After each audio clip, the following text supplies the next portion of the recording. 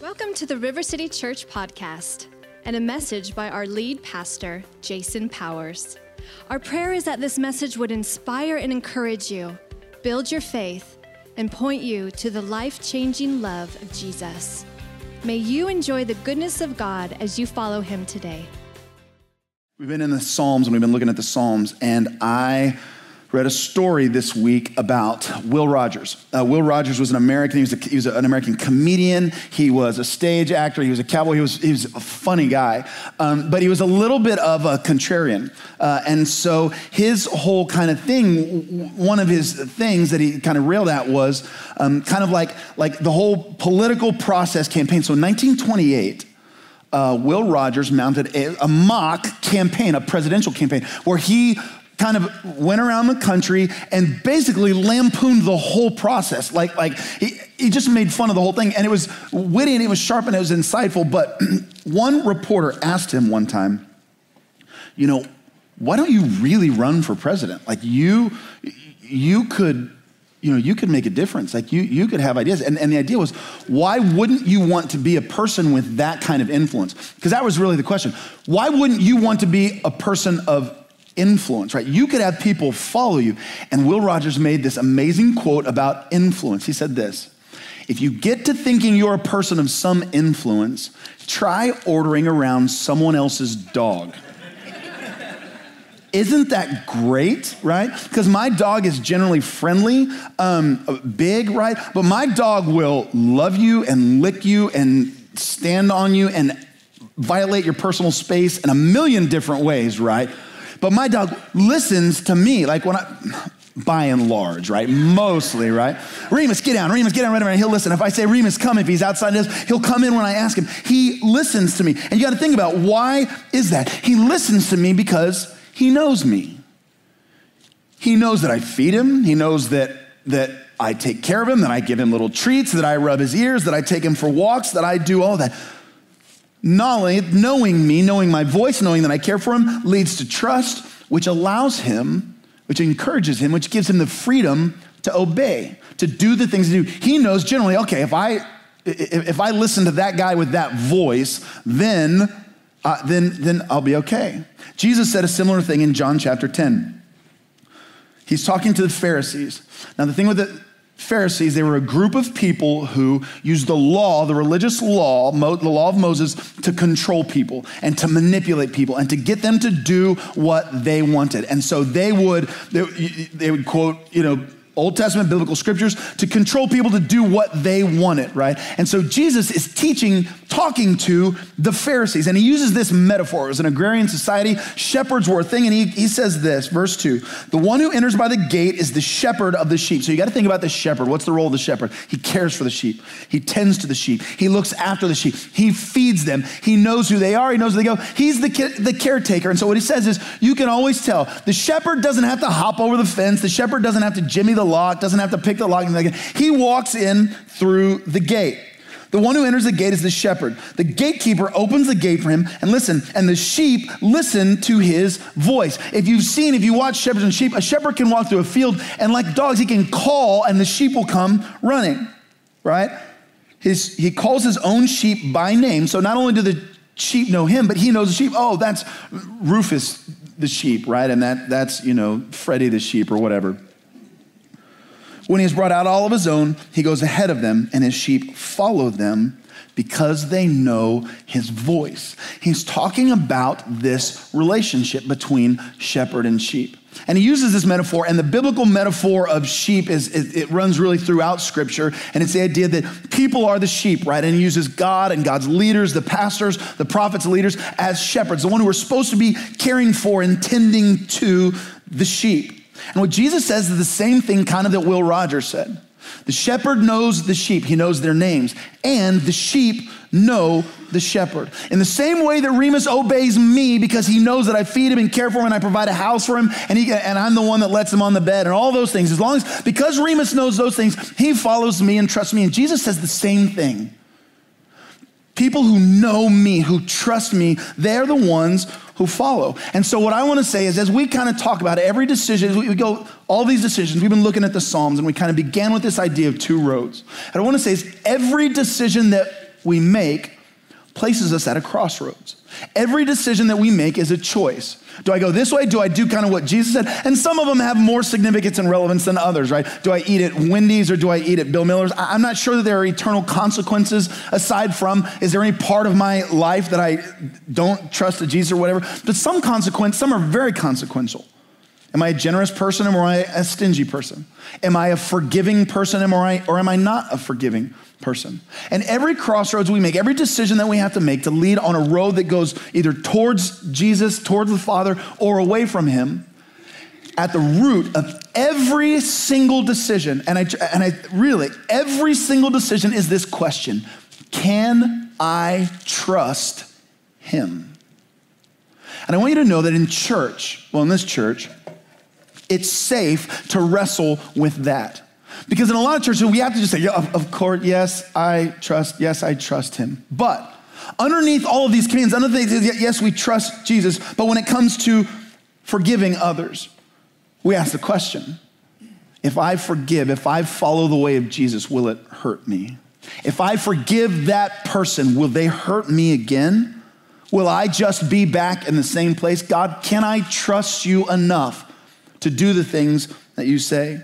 God, will you betray me? God, scripture says to confess, right? If we sin, to confess, to go to people. If I confess to people close to me about my sins, about my weaknesses, will they use those weaknesses against me? Will I have to walk around in shame? If I follow you, Jesus, and I live by your principles and your mandates, will I be ashamed? God, will you abandon me? God, say that I start following you. Say that I start walking your way. Am I going to get at some point down the road and find out that it's all not true? Am I going to be generous and end up destitute? Am I going to be loving and be found alone? God, one, are you real? And that's an important question. I want you to know this is a safe place to wrestle with that question. Are you real? And if so, are you just going to abandon me someday? God, can you deal with the ugly parts of me? I mean, it's easy for me to bring my church parts, right? When I read the scripture, or when I pray, or when I do the right thing, or when I'm nice, I love to bring that to the Lord. But what about my angry parts? And not just the angry parts. What about the destructively angry parts that I don't seem to be able to get a handle on? What about those addictions? Can I bring you my alcoholism? God, can I bring you my drug addiction?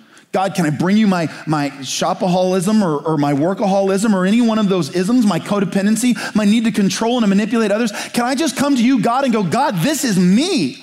See, it's easy to say we're badly broken. Badly broken is easy because it's big and broad and general, and we can all kind of smile and say, yes, we're all badly broken. But to just come in and say, I am an addict, I am a codependent, I'm a controller, I'm a manipulator, I'm afraid, I'm fear. Can we bring that to God? Does God accept that? And if so, does it make him turn his back? Does it make him ashamed? Does it make God want to destroy us? Every decision that we make is a crossroad.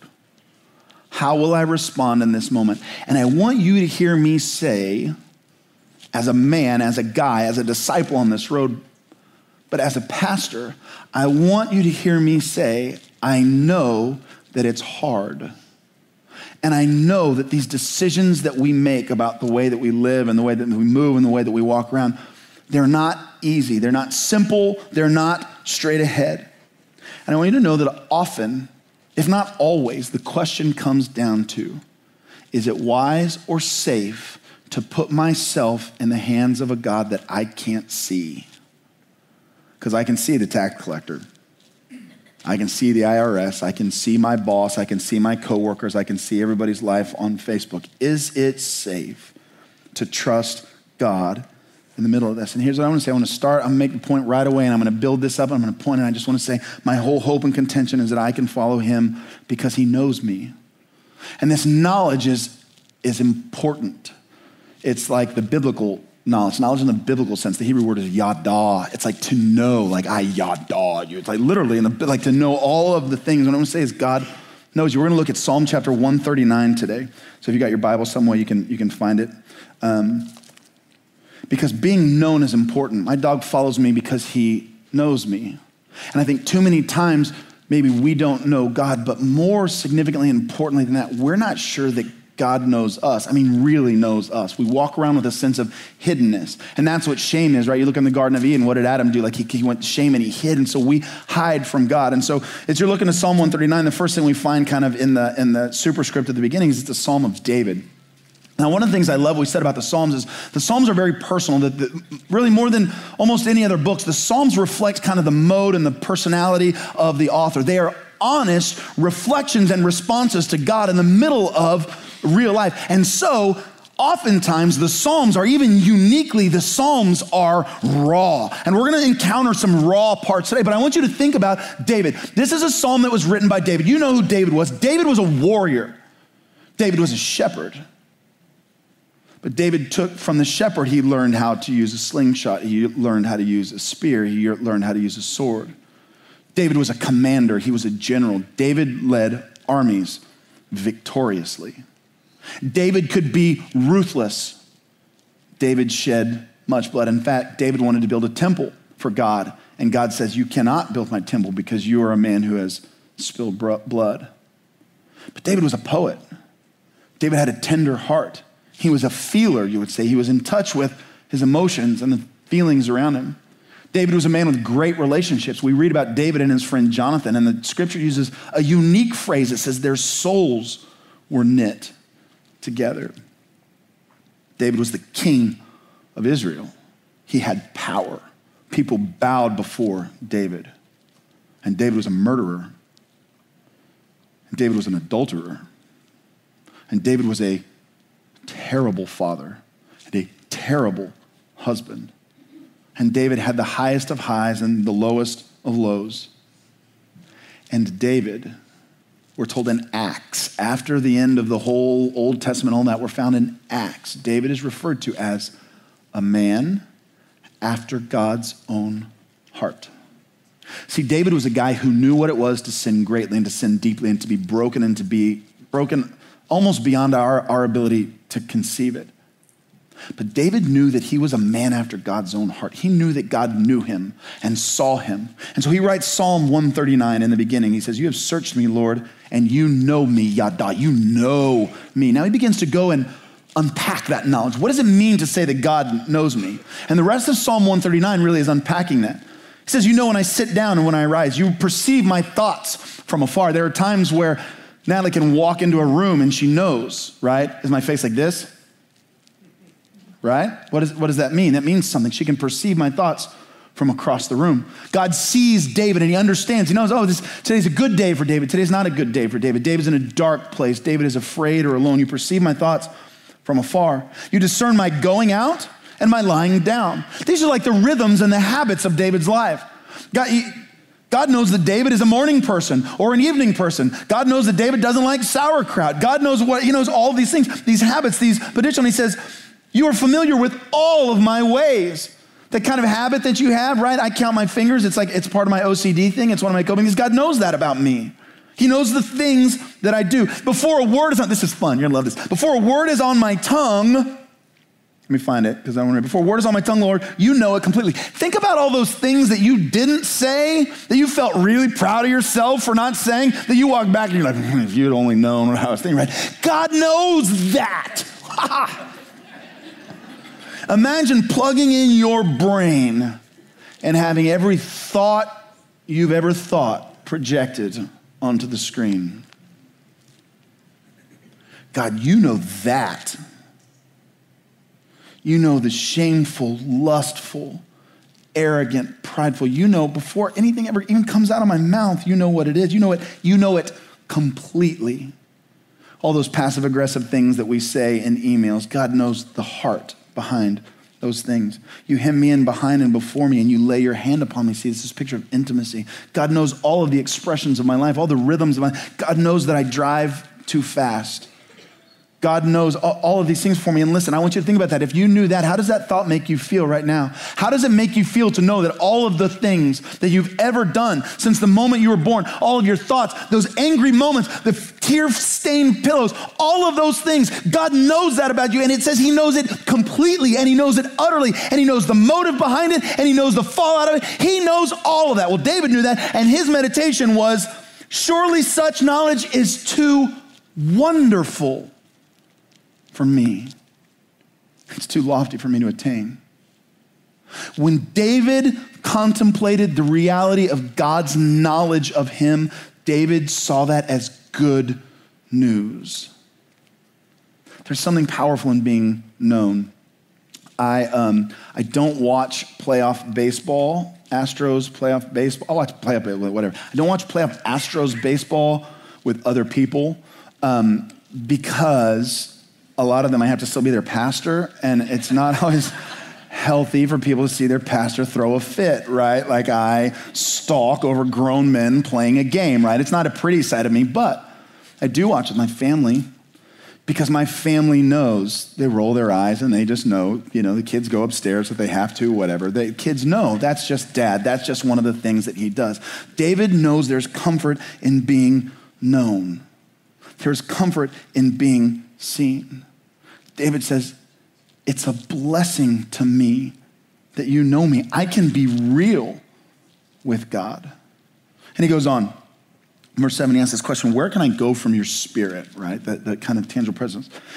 And now this next passage, you really see the poetry in this. He uses a lot of metaphor. He uses a lot of poetic language, right? Kind of devices and metaphors. He says, where can I go? Where can I flee from your presence? And some of this indicates, right, this doesn't necessarily indicate that David wants to flee, but there are times where we do, right? There are times where we just go, I just want to be left alone. I just want God, I don't want any part of that. God, if you're here, right? And he's asking this question rhetorically. Well, what about this?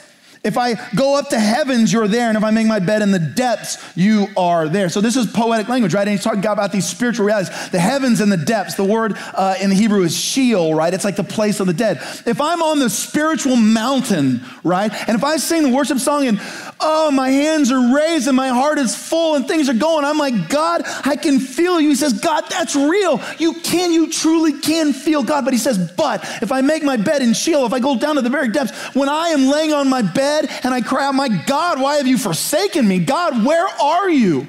God, what are you doing? He says, he's there too. You feel like you're struggling alone, but what David says is wherever I go, whatever my spiritual condition, God's presence isn't limited by my limitations. God's presence isn't limited by whether I feel him or not. If I make my bed in the depths, you're there. If I rise on the wings of the dawn, so now he's talking geographically, right? The wings of the dawn is a kind of common ancient metaphor for the east, for the sunrise. It's early in the morning. If I rise on the wings of dawn, if I get up in the morning, or if I settle on the far side of the sea, would have been the Mediterranean Sea, right? People in Israel, the Mediterranean's on the west, from sunrise to sunset, from horizon to horizon, wherever I go. God, if I'm an early riser, do I have to wait for you? Am I like boiling my cup of coffee, waiting until I can do my quiet time for God to get up? No. If I'm an evening person, if I wake up in the middle of the night and my anxious thoughts and it's 3:00 in the morning, do I have to worry that God's asleep? No. Even there, your hand will guide me and your right hand will hold me fast. But I'd say, surely the darkness will hide me and the light will become night around to me. My kids are afraid of the dark, not so much anymore, but when they were little, because the darkness is the unknown.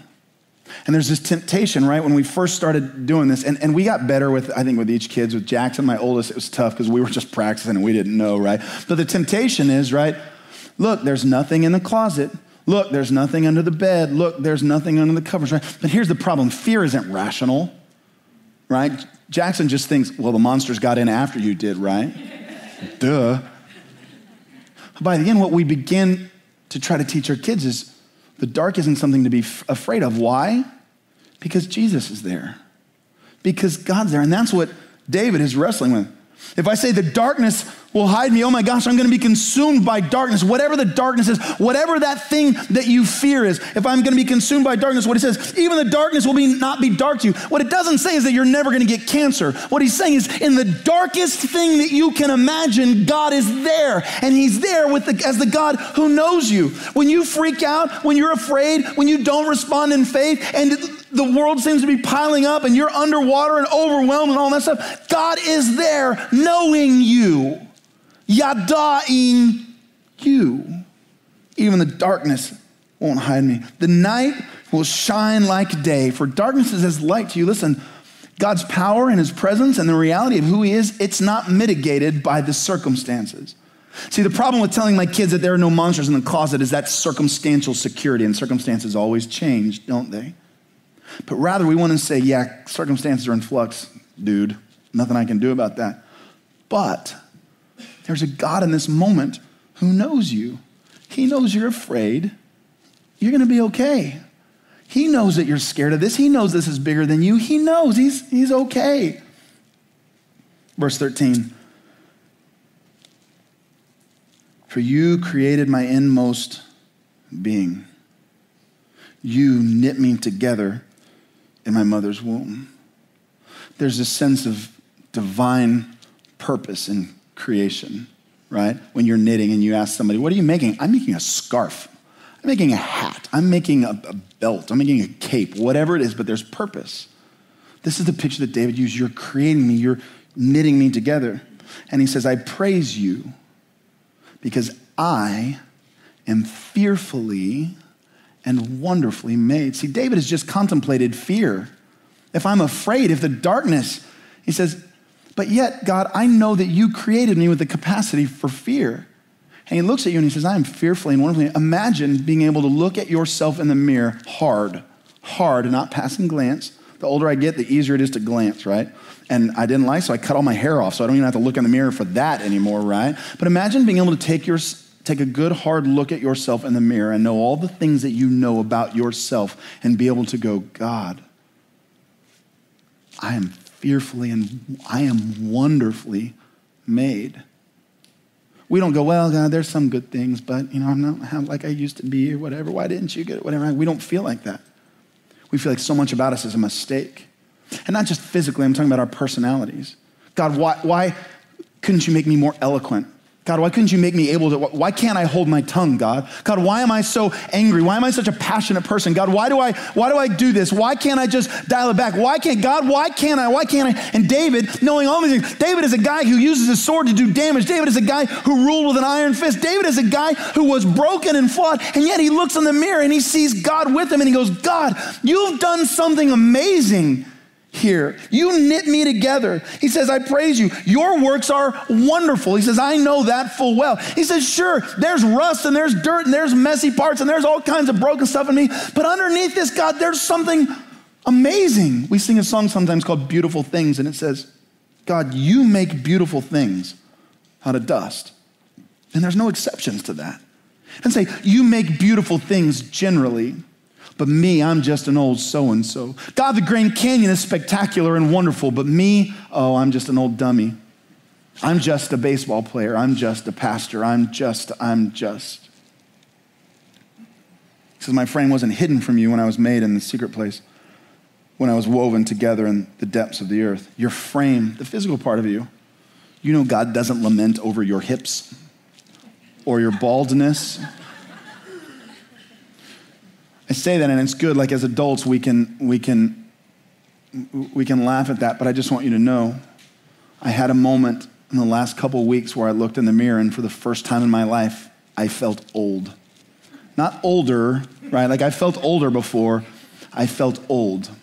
And I look at pictures of me in high school and I'm like, I ate that kid, right? Like that kid's, right? I had hair, it was beautiful, right? God doesn't look at me and go, man, I wish you had hair again. God doesn't even say, man, I wish you ate less. God may say, I wish you understood that contentment isn't at the bottom of a bag of chips. But God doesn't look at me and feel disappointment. God doesn't look at me and feel shame. I want my little daughters to grow up knowing, kid, you're beautiful. You're beautiful. Kid, you're fearfully and wonderfully made.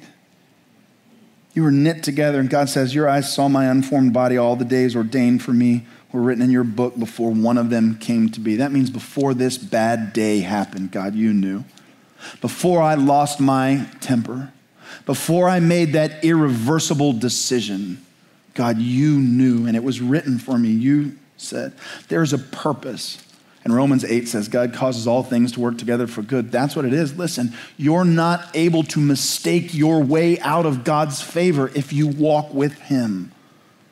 On the road, he's watching. On the road, he sees. And he knows we're weak. He knows we're afraid. He knows we're prone to being faithless. He knows we're going to do things that we shouldn't do. And as long as we stand up and go, oh my God, I'm sorry. Look, you know what I am. He goes, I do. Let's get up. Let's keep going. Come on, keep walking, keep walking. No, I know you're afraid of the dark, Jack. I know we talked about this last time, and I know you said there were no monsters last night, and I know you think there are today. It's fine, buddy. We'll do it again, and we'll do it again, and we'll do it again, and we'll do it again. And then one day, he's not afraid anymore. And that day we go, yeah, now it's something else. But we walk together because I know who my son is. And sure, he's afraid of the dark sometimes, but he's the most sensitive, loving, kind, open-hearted boy I've ever known in my life. I know who my son is. That's what God feels about you. When you look in the mirror, you need to have a sign. I am fearfully and wonderfully made. Verse 17, how precious to me are your thoughts, O God. And a lot of translations, well, in every translation, there's a footnote here. There's a different kind of an alternate translation, just some of the word orders and some of the words the way an alternate reading of that is, how amazing are your thoughts concerning me. Did you know that you are on God's mind all of the time? All of the time. How amazing, how precious to me are your thoughts. How vast is the sum of them. And he gives an example. If I were to count them, they would outnumber the grains of the sands. When I awake, it's not just a dream. It's not just a dream that my God could love me and think of me like that. God, I am never, and not I, right? Like us, like we kind of editorialize the we, right? It's like the royal we, the whole commonwealth or whatever. No. You, David, you are on God's mind all the time. And that's scary, right? You go, oh my gosh, all the time. There's not that much good to think about, right? Yeah, don't kid yourself. He created you on purpose. He's thinking about the wonderful plan that he has for you. He's thinking about his dreams for you. He's thinking about all the things that he wants to see you. And you go, yeah, but God, he's like, kid, stop. I want you to meditate on my plan and my purpose and my goodness for you. I want you to trust me, because if you would trust me, then you would be free from all these hang-ups. Then you would be free from all this pain and this hurt. Oh yeah, people are going to hurt you, sure. Oh my gosh, you're going to live in a world where terrible things are going to happen. There are going to be, sure, tornadoes and war and terrorism. All those things are awful and terrible. But I see you, kid. I got you. Yeah, listen, you're going to get sick. And the death rate continues to hover right around 100%. And I can't deliver you from that, but I'm going to show you moment by moment, I'm going to show you that doesn't define you, and that's not something to be afraid of, because I'm with you. I've got you. How precious to me are your thoughts. Now it gets kind of raw, and this is why it's important for us to remember this is written by David. This is David's response. If only you, God, would slay the wicked. You're like, oh my gosh, that's a dark turn, right? Like, oh, you think good thoughts of me. Kill them all, God. Away from me, you who are bloodthirsty. They speak of you with evil intent. Your adversaries misuse your name. Do I not hate those who hate you, Lord, and abhor those who are rebelling against you? See, the problem is sometimes we read that and we go, yeah, the Bible tells me I can hate people as long as they're God's enemies. That's not what it says. Listen, this is that, imagine if we got to plug into your brain and got to see all your thoughts. Not all of your thoughts that pass into your head are worth passing out of your mouth, are they? You've got to remember, David's a warrior. When David thinks of enemies, he thinks of killing people. David was in warrior mode right now. Here's the thing. That thing in David that is uniquely David, that strength and that courage and that leadership that God put into David, this is that coming out. Oh, that you would slay them, God. I have nothing but hate for them. I count them my enemies. Listen, when you recognize and wrestle with this fact that God knows you, I want you to know your deepest, biggest, fullest passions begin to bubble out. That thing that you've been cramming down for your whole life to go along and get along. As you follow God, God doesn't make you less like yourself. He doesn't turn you into a robot. He makes you the you that you were always created to be. And guess what? Some of it's ugly.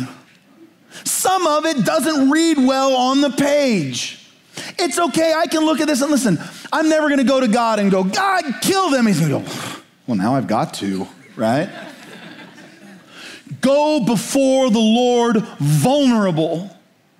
Go before the Lord and say, strike my enemies, and just sit there and be there. Because listen to what David says next. Search me and know my heart, God. Text me and know my ancient thoughts, right? Why do we want to kill our enemies? Because they're our enemies. So even as David says that, he goes, oh, wait.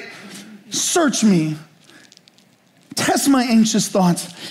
See if there is any offensive way in me, and lead me in the way everlasting. He says, God, if you decide that it's not best to kill my enemies, then you do you, God. David's response, this meditation, you know my habits, you know my physical expressions, you know the plans that you have for me, you know how I was created, you know my moods, you know my gifts, you know my skills, you know all of the things that I do. God, you know me, and God, you haven't left. I'm David, the murdering king. I'm David, the adulterine, murdering, songwriting, terrible father king. And God's like, you're a man after my own heart. Because you admit that, and because you walk in that, and because you let that go. And David, you let me deliver you, and you deliver me. And at the end of it all, you say, God, lead me. And if that way's not the right way, I want the other way. Listen, God can be trusted to lead me well. You wonder if it's okay to trust God. Let me tell you, it is absolutely okay. Because he knows the things that make you scared. He knows the bumps in the night that make you nervous, that make you afraid. God is not shaken by your failure. You don't have to have shame or fear with God. Oh, but what about that one thing? It was really bad. Listen, in our desire to make God look high, to have a high view of God's holiness and God's righteousness, we talk about sin and we just go, oh, and everybody wants to just know, oh, is this a sin or is that a sin? Listen, here's my baseline. Yes, it probably is. If you're asking the question, that thing is probably a sin for you. Do you know why? Because it's idolatry. Because that question means this, don't let this be a sin. And what God is saying, of course, that's probably a sin. Lots of things can be sin. Will you follow me instead? The question I want to know is, if God asks you to give that up, would you say yes? That prejudice against a certain person or group of people, would you give that up? That behavior, that thing, that identity that you think you have, would you be willing to give that up? If the answer is no, we don't have a behavior problem, we have a lordship problem. God's not afraid of your failures. God wants you to follow him, not out of shame or condemnation, but out of love and out of grace. Will you follow him? Will you follow him? God knows how all those strange parts of you fit together. That weird hobby that you have, God knows. And he knows it has a purpose. And he knows that he created you for that. God knows your wildest dreams. And he knows all the subtle ways that we sabotage them. God knows that you dream of being unconditionally accepted and loved, and he knows that you play at sex to get it. And he loves you anyway. And he wants you to follow him into freedom, and he wants you to know that he knows you and he sees you. God sees beauty and strength where you see misfit and shame. There's an example of this in John chapter 1. Jesus is just beginning his ministry, right? And he's walking around and he's starting to call his disciples. And so he's just getting started in John chapter 1, starting in verse 43. Let me find it. Verse 43. The next day, Jesus decided to leave for Galilee. And he finds Philip. And he says to Philip, hey, follow me, right? Philip, follow me. Come on, Philip, me, and whatever. And Philip, like Andrew and Peter, was from the town of Bethsaida. So Philip found Nathanael. Every time you see Philip in scripture, he's grabbing someone and bringing him to Jesus. So Philip's like, Jesus like, hey, Philip, follow me. And Philip's like, 1 minute. He goes to Nathanael. Nathanael, come on. Hey, we're going. We have found the one Moses wrote about in the law and about whom the prophets also wrote, Jesus of Nazareth, the son of Joseph. Now listen, before we read on, I want you to think about this. Think about the setup. Hey, we just found God. We found the one that has been promised, that has been prophesied about. And look at what Nathanael says. Nazareth? Can anything good come from there? Listen, we read that as the Bible and we just press over that. That is deep cynicism. Oh, next president's from Poteet. Sure. Oh, yeah, those flying pigs. I saw them too, Philip. Sure, right? This is a deep and a jaded cynicism. Now, so he says, yeah, right. Come and see. Philip's like, yeah, right, whatever. I've heard it, right? Philip knew. Come on, yeah, right, I got this. So he follows him. Come and see. When Jesus saw Nathanael, now listen, Nathanael just not only insulted him, but his hometown and therefore his heritage, right? Imagine if you're Jesus, right? And you got angels, you got lightning bolts, you got plagues and destruction, whatever. What do you do to Nathanael? Notice what he says. Here truly is an Israelite in whom there is no deceit. Now, that's a gracious spin, right? Jesus is indeed saying, yeah, not a lot to see in Nazareth. Really? It's a place to stop and pee on your way to somewhere else, right? Yeah, and then, hey, I got you, Nathaniel. I see you, right? But what a gracious sin. He doesn't get here and go, Nathaniel, you're too cynical about me. I'm Jesus, and I'm going to rise from the dead on the third day, Nathaniel. You got to get your stuff together. He says, that's my boy. That's Nathaniel right there. Nathaniel, he can spot him a mile away. Listen, if an encyclopedia salesman comes to your house, you want Nathaniel there, man, because he's going to pick it apart. Nathanael declared, Rabbi, you are the Son of God. He says, you know me, you see me, and you call me to follow you anyway. You're the Son of God, the King of Israel. And Jesus said, you believe because I told you I saw you under the fig tree? You'll see greater things than that. Very truly, I tell you, you'll see heaven open and the angels of God ascending and descending on the Son of Man. I want to tell you, there is a vision and a reality for those who follow Jesus that will just blow your mind. And it begins with knowing him. It begins with understanding him. Jesus saw behind the cynicism. Jesus saw behind the doubt. Jesus saw behind whatever, the laziness, the fear, whatever it was. And he saw Philip for what he could be. I want you to know today, God loves you with perfect understanding. So follow him. Let me be very clear. This is like my pastoral responsibility. I don't want you to just believe in him. I want you to follow him. I want you to do all those really scary things that you think he might be doing. Those things that you might have been putting off because you're not sure how it's going to work out. Those things that you really put off, that you worry about. Listen, in John chapter 10, where we started, remember he's talking about the sheep and the shepherds. Verse 10, Jesus says, the thief comes to steal and kill and destroy. Now, we always think he's talking about the devil there. He's not. He's talking about the Pharisees. He's talking about the religious leaders, the ones who want to control him. He says, thieves come to steal, kill, and destroy. He says, I've come that they can have life. That's God's desire for you. They would have life and have it to the full. Skip down to verse 14. I am the good shepherd. I know my sheep and my sheep know me. Just as the Father knows me and I know the Father, and I lay down my life for the sheep. Jesus knows you. He knew you before you knew you. He knew you before you were. Jesus is going to lead you to uncomfortable places. Make no mistake. Because in the uncomfortable places, you begin to know him as the comforter. He's going to lead you to places where you don't have enough resource and strength and wisdom, because then you will see that he has all the strength and wisdom and resource that you need. He will cause you to lean in and attempt to fix things that seem broken beyond repair. And he'll ask you to trust him in that. We're going to sing the song, Oceans. Spirit, lead me where my trust is without borders. Lead me to places, Jesus, where I would never wander on my own. Lead me to be more generous than I think I can afford. Lead me to be more gracious than I think I can tolerate. Lead me to be more forgiving. Lead me to be so forgiving that I give my enemies ammunition to hurt me so that I trust you. My question is, are you following Jesus? And what I mean is, I want you to leave all of that other stuff behind. I want you to leave behind all the ways that you protect yourself. And I want you to leave it all in his hands. And I want you to follow him. And I don't know everybody in this room. I don't know where all you're at. So I just want to say, today's the day. If you come today and just say, Jesus, I've been going and I don't know, but I want to be known like that.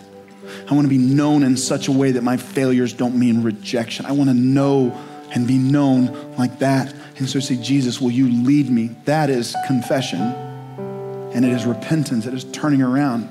And the scripture says that's the conditions of salvation. The word Lord means boss. So this team's going to lead us. And they're going to sing this prayer. Spirit, lead me where my trust is without borders. You call me out upon the waters where feet fail. And in deep waters, I find grace. And what I want you to contend with today, are you following? Not do you believe. I believe if you're open to it, God is relatively easy to believe in. He's significantly harder to follow. And maybe for the first time today, you go, Jesus, lead me. And what we're told is his Spirit will come in and he will begin to lead you internally. And it'll be hard. You'll need other people. You'll need the word. But what you can begin to experience is being known by God. You're before me, you're behind me, you're all around me. There's nowhere I can go. Even the ugly parts are beautiful to you. So I'm going to ask you to stand. I'm going to ask you in a way that's real and appropriate to you during this song to just respond. And if you haven't followed Jesus, don't walk out of here without doing that. Don't miss this opportunity today to follow him. Let's worship. Thank you for joining us today. River City Church is all about experiencing and expressing God's love in our lives and community, and we hope that you've been able to experience that today. As grateful as I am that you've spent this time listening in this morning, this podcast is no substitute for full participation in a local church. I love it when River City people listen to other pastors, but it is those who show up week after week, faithfully giving their support and time and resources that make all of this possible. If we can help you get connected to a local church, pray for you, or support you in any way, click the link in the description and let us know. If you'd like to financially support the ministry of River City, click the Give link on our website in the description. Don't forget to subscribe, and don't forget to share this with your friends. Thanks so much for listening. May the Lord bless and keep you in all grace and peace.